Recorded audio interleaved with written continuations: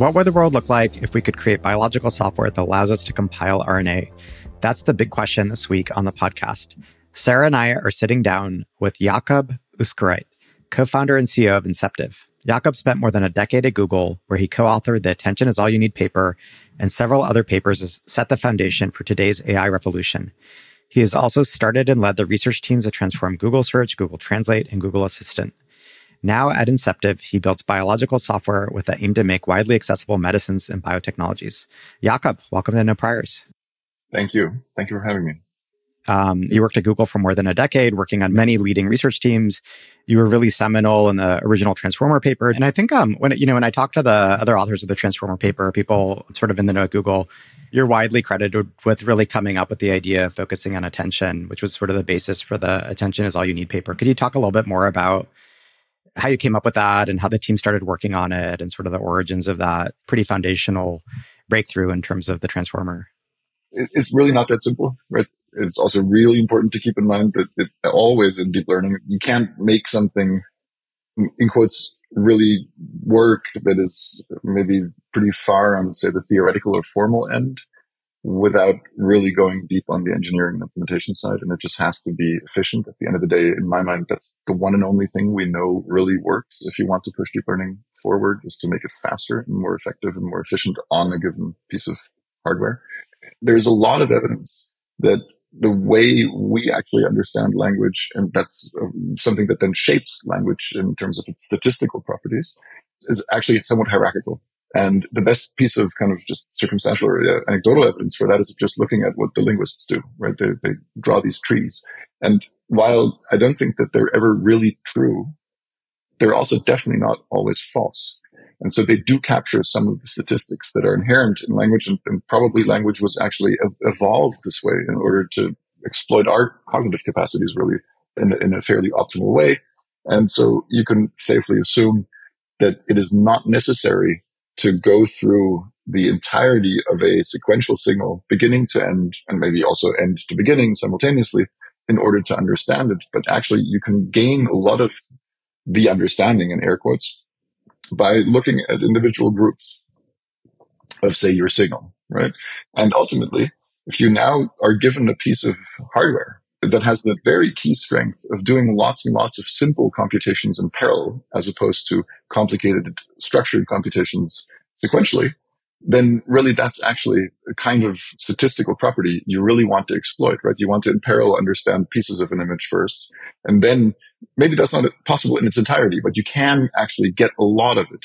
And then only once you've done some of that, you put these incomplete understandings or representations together. And as you put them together more and more, that's when you disambiguate the last remaining, or that's when you get rid of the last remaining ambiguity at the end of the day.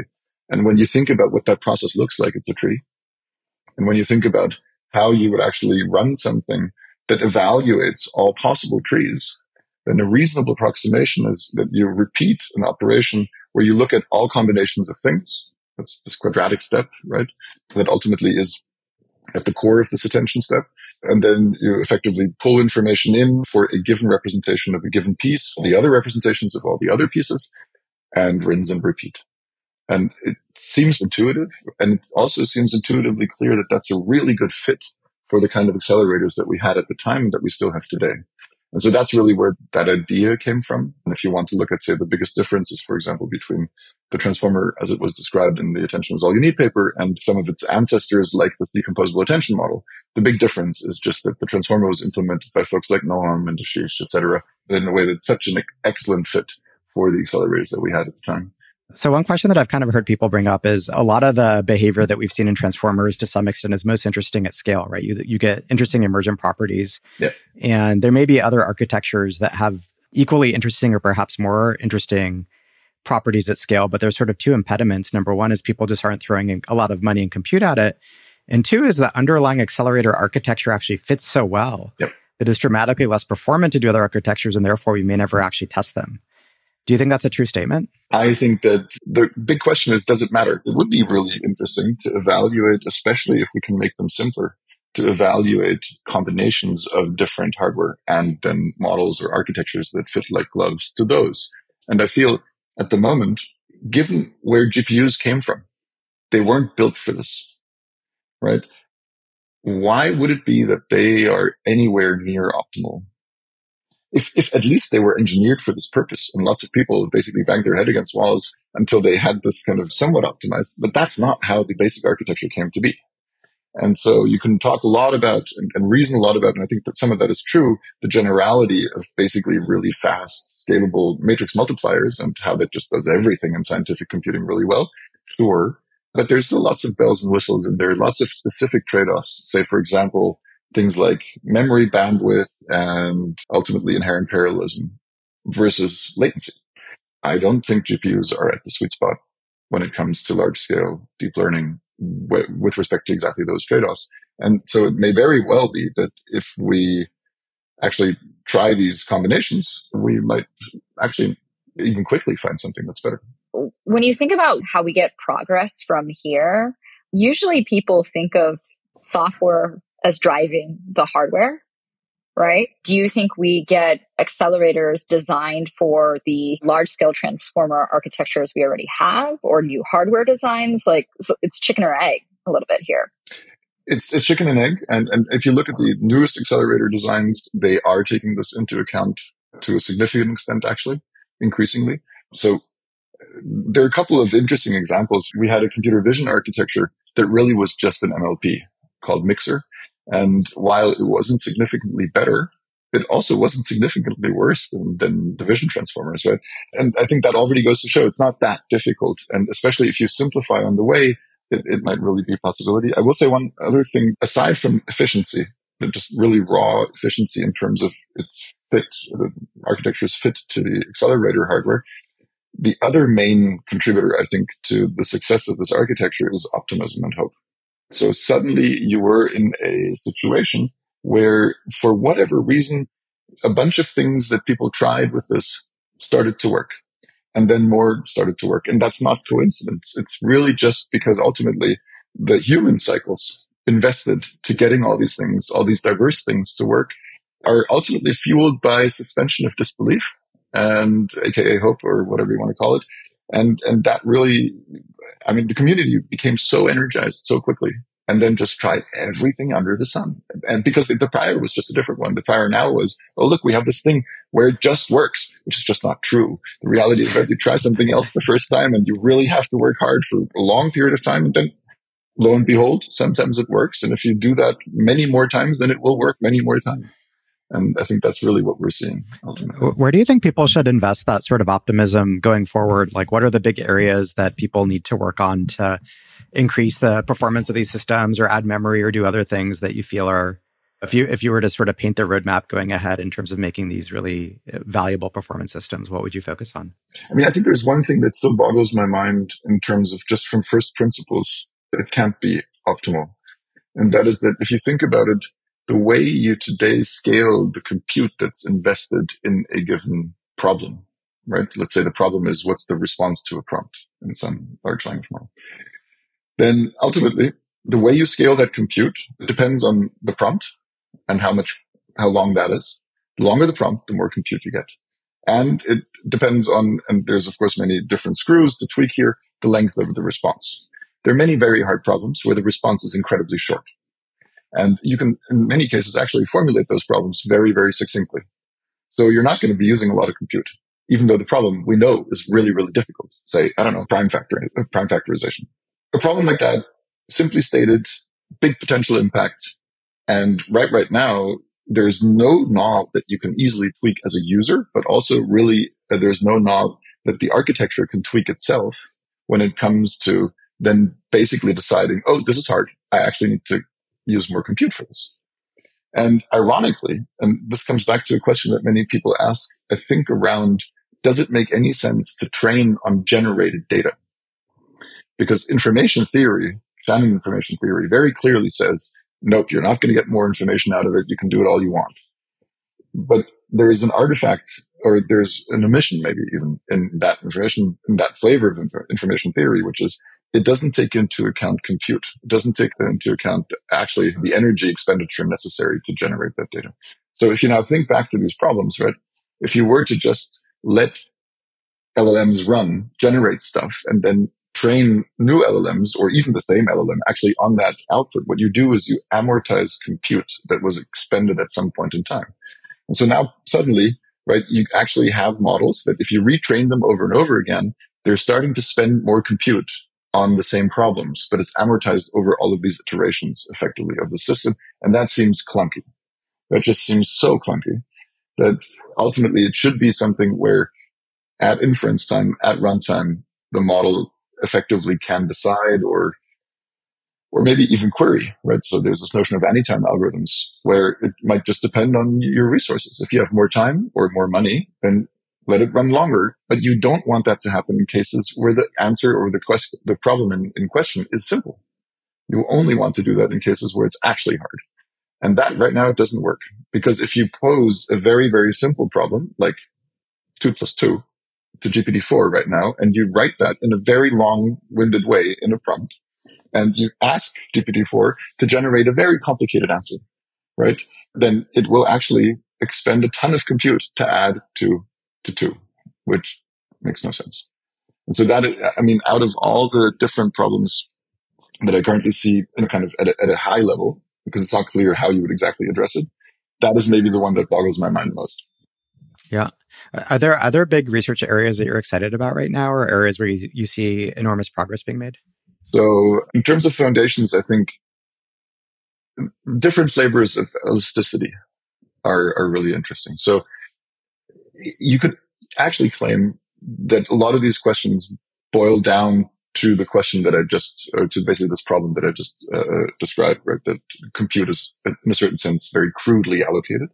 But you can look at different incarnations of this problem. So another one would be, why don't we have models that in an elegant way manage to consume, say, visual sensor output of different resolutions, different sampling rates, different durations, right?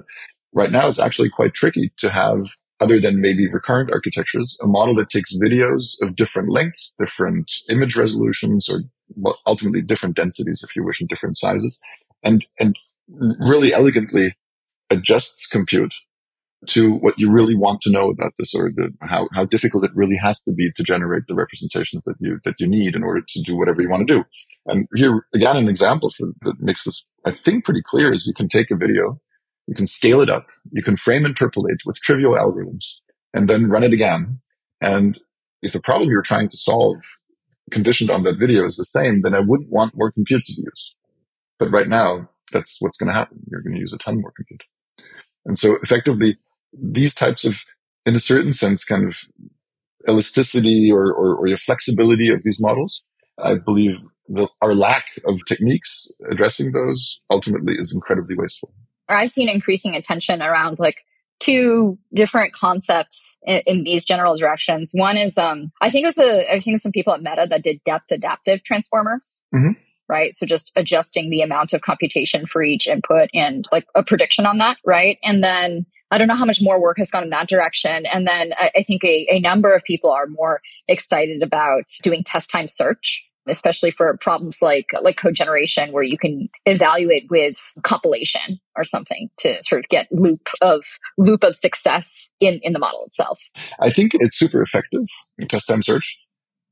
I do think it's clunky, because it's not something that you can easily end-to-end optimize. So, right, basically, this is also what I was trying to get at a little bit, maybe with saying, well, some of these efficiency improvements that we're not yet, really harnessing, I believe would dramatically affect training time. And if you look at kind of how test time search actually affects training, it's just a bit clunky. And I don't think we'll be able to optimize it as well, although as an engineering, in a certain sense, I don't know, hack could sound negative. That's not what I mean. I think it's an awesome hack. As an engineering hack around this problem, it's really, really effective. It basically comes back to this whole idea of amortizing compute in a certain sense, right? With the stuff you already have lying around and memoized, even though it was the humans that actually put it there in many cases. In terms of adaptive time transformers, etc., we tried this universal transformer thing actually a long time ago.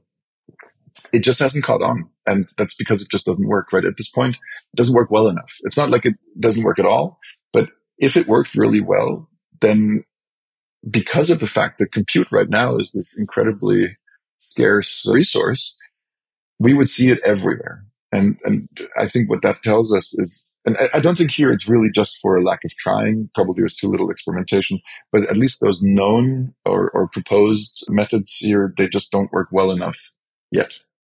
So one thing that you've been working on for the last few years is Inceptive, which is really starting to focus on how can you apply machine learning and different aspects of software to biology. Could you share a little bit about the company, how you got interested in bio, and what you view as some of the interesting problems there? Yeah, so basically, I've always been interested in bio and know nothing about it. And that's a conundrum because it's difficult to learn a lot about biology when you're not in school, and I didn't want to go back to school. But at the same time, it always felt like something where there's a lot of headroom in terms of efficiency, and actually also where maybe even alternative approaches, at least if what you are interested in is really solving acute problems, where there's maybe a dire need for alternative approaches, alternative to basically biology, the science that is trying to develop a complete conceptual understanding of how life works. I don't have very high hopes for humanity to develop that complete conceptual understanding to the level that we would need in order to do all the interventions we want to do. We don't really have great tools in our toolbox, or we didn't have them until somewhat recently as alternatives to understanding how it works, and then basically based on that understanding, fixing it if it needs fixing. And I think now we have an alternative that's an extremely good match, and that's deep learning at scale, where really we can potentially, to a pretty large extent, if not entirely, whatever this even means, work around the following two problems. Number one is we don't know all the stuff that's going on in life, right? So we still just don't even have a complete inventory, let alone really understand all the mechanisms. And number two, we ultimately, even for the stuff that we do know, so far haven't really, in many cases, been able to come up with sufficiently predictive theories to really make that understanding useful. A concrete example here is protein folding, right? Where basically, even if you just act as if there are no chaperones, there's no other stuff in this environment in which folding or whatever you want to call it, in which that process, in which kind of the earliest kinetics during translation happen, even if you make that massively simplifying assumption, the theory just wasn't practical. And it seems like deep learning is at least potentially a really good answer to both of those aspects, because you can basically treat everything in quotes as a black box. And as long as you are able to observe that black box in terms of whatever input output fast enough and at sufficient scale, you might go somewhere with that. So Inceptive is pretty stealthy. Is there anything you can share in terms of how you're applying deep learning or other techniques to biology in the context of the company? Yep. My daughter was born, my first child. And just that entire process gave me a really fundamentally different appreciation for the fragility of life, and a really wonderful one, but also a pretty fundamentally different one. And so here we are, we have this new tool, namely AlphaFold 2, that solves one of these fundamental problems in structural biology. We have instances of a macromolecule family that's basically about to save the world. And I basically want to fix life because I now have this wonderful daughter. It became clear that using the exact tools we had been working on at Google before and applying those to this neglected stepchild, namely RNA, or more specifically at first mRNA, could have massive impact on the world. And ultimately, what we're trying to do is to design better RNA and at first mRNA molecules for a pretty broad variety of different medicines. Infectious disease vaccines are, I guess, maybe the obvious first example given the COVID vaccines. But if you look at the pipelines of Moderna and BioNTech and all those companies, the at least potential applicability of RNA, mRNA more specifically, is near limitless. There's already now hundreds of programs underway at different stages of development. That number is expected to climb, hitting high triple digits before the end of the decade. And now we're talking about a modality that might end up before the end of the decade being the second or third biggest modality in terms of revenue and potentially also in terms of impact. And if you now take that in terms of just trajectory and look at how suboptimal in a certain sense the mRNA vaccines were when you compare it to what's possible using RNA, just looking around in nature, looking at how severe the side effects were for what fraction of ultimately patients that received the vaccines, how few people comparatively really had access to any of those vaccines when they really were necessary and needed. And it seems like currently, if we look around in our toolkit, the only tool we have to potentially change that quickly is deep learning. So at Inceptive, we think of this now as something that you could call biological software, where mRNA and RNA in general is maybe the equivalent to bytecode that then forms the substrate, forms like the actual stuff that the software is made of. And what you do is you learn models that allow you to translate biological programs that might look like some bit of Python code that specify what you want a certain medicine to do inside yourself, inside your cells, and translate those programs, compile them into descriptions of RNA molecules that then hopefully actually do what you wrote, what you programmed them to do. And ultimately right now, if you look at mRNA vaccines, our programming language is just a print statement, right? Just print this protein. But you can easily imagine that with self-amplifying RNA as one example, and with riboswitches, so-called riboswitches, basically RNAs that change dramatically in structure or self-destruct in the presence of, say, a given small molecule or so, you can effectively have conditionals, you can have recursion. And as a computer scientist, you squint and you're like, oh, wow, okay, this is basically Turing complete. You have some IO, and you kind of have all sorts of tools now at your disposal to really build very, very complex, ultimately, medicines that then might also be produced, manufactured, and distributed in a way that is much more scalable than anything that we've been able to do so far. Protein-based biologics oftentimes don't make it to the market because it's just not possible to manufacture them at scale. If we wanted to medicate everybody in the world with all the protein-based biologics that they should actually receive, the real estate on the planet wouldn't be enough to make all the stuff. But right now, if you look at RNA manufacturing and distribution infrastructure, we're going to have 6 to 8 billion doses 2 years from now, manufacturable and distributable across the globe. And that number is going to go up really, really quickly. At Inceptive right now in our lab, we can actually print pretty much any given RNA. And that's just something you can't do with small molecules. You can't easily do with proteins, certainly not at scale. And that's not something that only matters when you have a product in your hand. If you want to treat this as a machine learning problem, you need to generate training data that doesn't already exist. And so you also really want to have scalable synthesis and manufacturing, which is unprecedented as a constellation. So your view is that you can actually search for the program that codes for, let's say, the COVID spike protein at a certain amount with different stability characteristics, with different immune reaction characteristics that doesn't need cold chain logistics. That condition of whatever cell type, I'm saying in the future, right? Not Inceptive today, but that's the goal. That is exactly right. Of all of the 10 to 630 variants. That's right.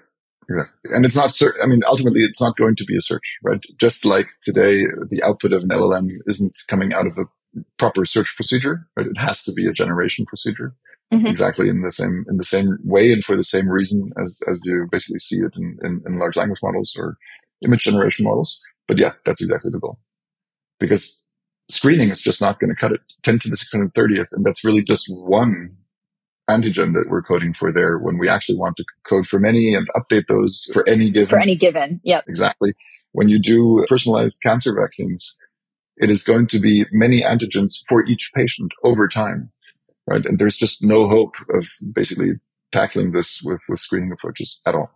Yeah, I'm excited to just get to the right answer without having to understand or discover every single mechanic and do the mass expensive screens we have today. I mean, that's really the big question. Are we here maybe at a crossroads where the discovery and understanding is actually a hindrance?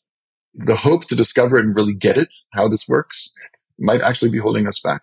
And there is a pretty direct analogy to language understanding. The computational linguistics and linguistics in general tried this for a while to develop a sufficiently accurate and complete theory of language to make this really actionable. Yeah, when you talked about how transformer model works, for example, I actually was thinking about genomic sequencing, where you used to do the sequential sequencing contig by contig, and you'd have these big chunks of chromosomes that you'd sequence through sequentially, and then eventually you moved into an era where you just broke it up into tons and tons and tons of tiny little sequences that were randomly generated, and then you'd reassemble it with a machine, right? Yeah. And that felt like a very interesting parallel or analog to what you were talking about from a language perspective. It's effectively the same thing. It is, exactly. And the parallels are so striking, and they don't end there. So yeah, it's really, really interesting to see. And the invariant that I feel just holds true across the board is that these formalisms that we make up in order to communicate our conceptual understanding or intuitive understanding and conceptualizing it explicitly is great for education. It's also great for many other types of maybe reasoning about them. It might actually, because of our limited cognitive capabilities, really not be the right tool to actually really predict what's going to happen with a given intervention. Yeah. And I think the other point that I think really resonated in terms of what you mentioned was just if you look at drugs, especially traditionally, we actually didn't understand how most drugs worked until very recently. And so aspirin, we had no idea how it worked when it was, taken out of the bark of a yew tree or whatever in the 1800s. And it was fine. Like people were fine taking these things that had minimal side effects. Yeah. There's very popular drugs in the market like metformin that bind to multiple targets. We still aren't sure exactly how they work. And so a lot of the emphasis right now from a regulatory pathway for drugs is, you need a mechanism of function or you need a proven pathway and all these things that create hurdles that don't necessarily help with drug efficacy. And some of them might actually also be, in a certain sense, kind of, how should I say? It's a waste of time and money. If the thing works, it works. Yes, it's a waste of time and money, and it might not even be true. And we have no way of telling. Yeah. Because in the end, the ground truth is, right, does it work and does it actually do more good than harm? And it's empirical. And yeah, maybe there's really maybe that should be the focus. Yeah. And everything else should be treated as something that we should at least do after we get take the first step. In that historical framing of we don't actually understand many of the things that have been most important in medicine, or if we've discovered their mechanisms after the fact, the end-to-end like black box, like deep learning pipeline approach seems a little more rational, a little less heretical, which I think upon first blush, it certainly is controversial. Yeah, I mean, the part that one can look at as blasphemous is that now suddenly you don't know the theory anymore that you're testing, right? And you might never, because it's not clear to us today, as far as I can tell, that if there is a theory in that black box today, that we could get it out. There are people trying, and I think it's worth trying. I'm not super optimistic about that. I think it'll work for some cases, right, where it's simple enough that we can get it. I think there are many cases where it just isn't. All right, like say climate and weather forecasting. I just don't think we're going to get it. We're going to get it in the sense that we understand, I think we understand the Schrödinger equation and how that could be used intractably, though, in theory, to just solve all these things. But that's not practical. And to develop a theory that is both predictive and practical here might just not be something we can put in our heads. Yeah, this is kind of interesting because I actually feel like this, again, is the basis of a lot of traditional drug discovery from way back when, as well as just the basis for how you think about genetic screens, right? You'd basically do functional screens. So you'd mutagenize a bunch of organisms. You'd look for output. And then you'd say, okay, I've identified genes that are part of this pathway or output, and I can map in some ways how they're interacting with each other. But before molecular biology, we actually didn't understand anything from a function perspective. We just understood sequencing and output, right? And so it feels like deep learning is really just a throwback to other forms of biology that have been incredibly fruitful, but just with a new sort of technology modality to interrogate these systems. Exactly. So how do you think about human augmentation in the context of all this stuff? How bullish are you on human augmentation, and what forms do you think it'll take in the near term? I'm very bullish on human augmentation in the very long term, but it's one that I don't see intuitively. I think looking at our brains, even just physically, they seem to be very focused, and this is not surprising, on our I/O. And why would there somewhere in there be some kind of computational capacity that if we just boosted our I/O by a few orders of magnitude could still cope? Why would evolution put that there? I don't know why. And so, yes, you could argue, maybe to do long-term planning tasks and so on and so forth, but sure, right? Let's bound it a lifetime. So, right, it's just not so clear whether there would have been any evolutionary pressures to really make our capacity there much bigger than, say, some multiplier, basically time, on our I/O capacity.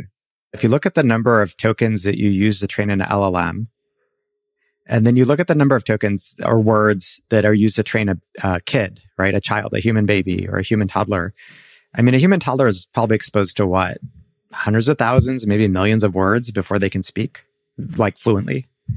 But I think that's because we confuse fine-tuning and pre-training. Pre-training is all of evolution. Sure. And then basically you arrive at this thing that it's maybe doing something that's completely, in a certain sense, a completely irrelevant task at first, but it has all the capacity in there to then, with a comparatively small amount of data, maybe it's something in between, right? But be then fine-tuned towards something that we would regard as so advanced cognitively. The compute has been amortized over the last several millennia. That's right. 10 millennia of humans, and we come pre-wired for language. And so it only takes 1 million tokens at the end. Exactly. And now the thing is that you can now say, okay, great. So we come pre-wired. Let's look at our wires and try to find language. It might not be that simple, right? Because of course it's this co-evolution and it's all fuzzy. And so how much we're pre-wired for it, how much language is in a certain sense also pre-wired for us, it might be the case that it's maybe even impossible, right? To actually, read out what it's pre-wired for from just looking at the wiring. Yeah. You can see circumstances where people are literally born without a hemisphere of their brain, or there's other sort of mass scale deficiencies brain-wise, and then things just rewire to effectively compensate. And so you have parts of the brain taking over other functionality that they're normally not designed for, which is also fascinating because it seems like certain parts are extremely specialized, visual cortex, et cetera, and then other parts are basically almost general purpose machines that can be reallocated. I completely agree with what you're saying. I feel general purpose machines is a really tricky term because, right? I mean, could the brain after massive trauma rewire to do something very different? Fair. Unclear, right? So it could be that it's actually still specific, but it is in a certain sense general, namely preparing for a certain flavor of redundancy. And this is also why I find AGI as a term particularly problematic, because I don't know what the general means. I think they're referring to General Tso's chicken as part of... No, I'm just sorry. Really dumb joke. I finally get it. Yeah, I'm sorry. What? Finally all makes sense. What's the theory of data generation at Inceptive, right? I feel like I understand the mission you describe, and then you need to go do wet lab experiments with observation to understand all of the properties of these sequences. And you have to figure out how to do that efficiently, right? Still a young company with all your pedigree and resources. So yes, would love any intuition on that. Yeah. So let me try to get across how we think about this. So number one, we look at ourselves actually as one anti-disciplinary team. So it's not quite anti-disciplinary, although there is a correlation maybe with a lack of discipline or disregard for fundamental discipline or disciplines and being anti-disciplinary. But we think we're really, in a sense, pioneers of a new discipline. Doesn't have a name yet, but it draws a lot from deep learning and draws a lot from biology. We think ultimately designing the experiments or assays that we're using to generate the data that we need to then train the models, in a certain sense, is at the core of this discipline, if you wish, because the experiments or the assays that we're running, they use the models that we're training on the data that their predecessors actually produced. And so really, if you squint, then in a certain sense, I guess there was always this dream of, and I think it's a pipe dream, of having this cycle between experimentation, and then you put that into something in silico, something running on computers, and then that informs the experiments, and then you kind of iterate that cycle. I think that's it would be beautiful and simple and nice. I don't think it's really that easy. And so what you see at Inceptive is actually, there's not that one cycle. Although maybe now somewhere hazily there actually is that cycle too. But by design, actually, there are tons of little cycles. So, right, you start an assay and the first thing you do is actually you query a neural network, and then you do some stuff, and then you get certain readouts, and those you then together with some other stuff feed into yet another model. And then that actually gives you parameters for some instrument. And then you run that instrument on the stuff that you've created. And so it's really just this kind of giant mess where the boundary actually is increasingly blurry. And so we actually think that our work happens on the beach, because that's where the wet and the dry meet in harmony. Uh-huh. And so initially folks join Inceptive, and they usually, most of them, they come from, say, either, in quotes, side, right? They've spent most of their careers working on deep learning or maybe robotics or biology. But ultimately, it doesn't take them that long to start speaking some weird kind of Creole of all of these languages and also think in these ways. And what then happens is magic. It's really amazing, because then you suddenly find solutions to problems that, say, the biologists they were 2 years ago just wouldn't even think about. And they work together with folks they would have otherwise maybe never even met. And the results sometimes don't work at all, but sometimes they really are magic. That's a really inspiring note to end on. Thanks, Jakob. Thank you. Find us on Twitter at NoPriorsPod. Subscribe to our YouTube channel if you want to see our faces. Follow the show on Apple Podcasts, Spotify, or wherever you listen. That way you get a new episode every week. And sign up for emails or find transcripts for every episode at no-priors.com.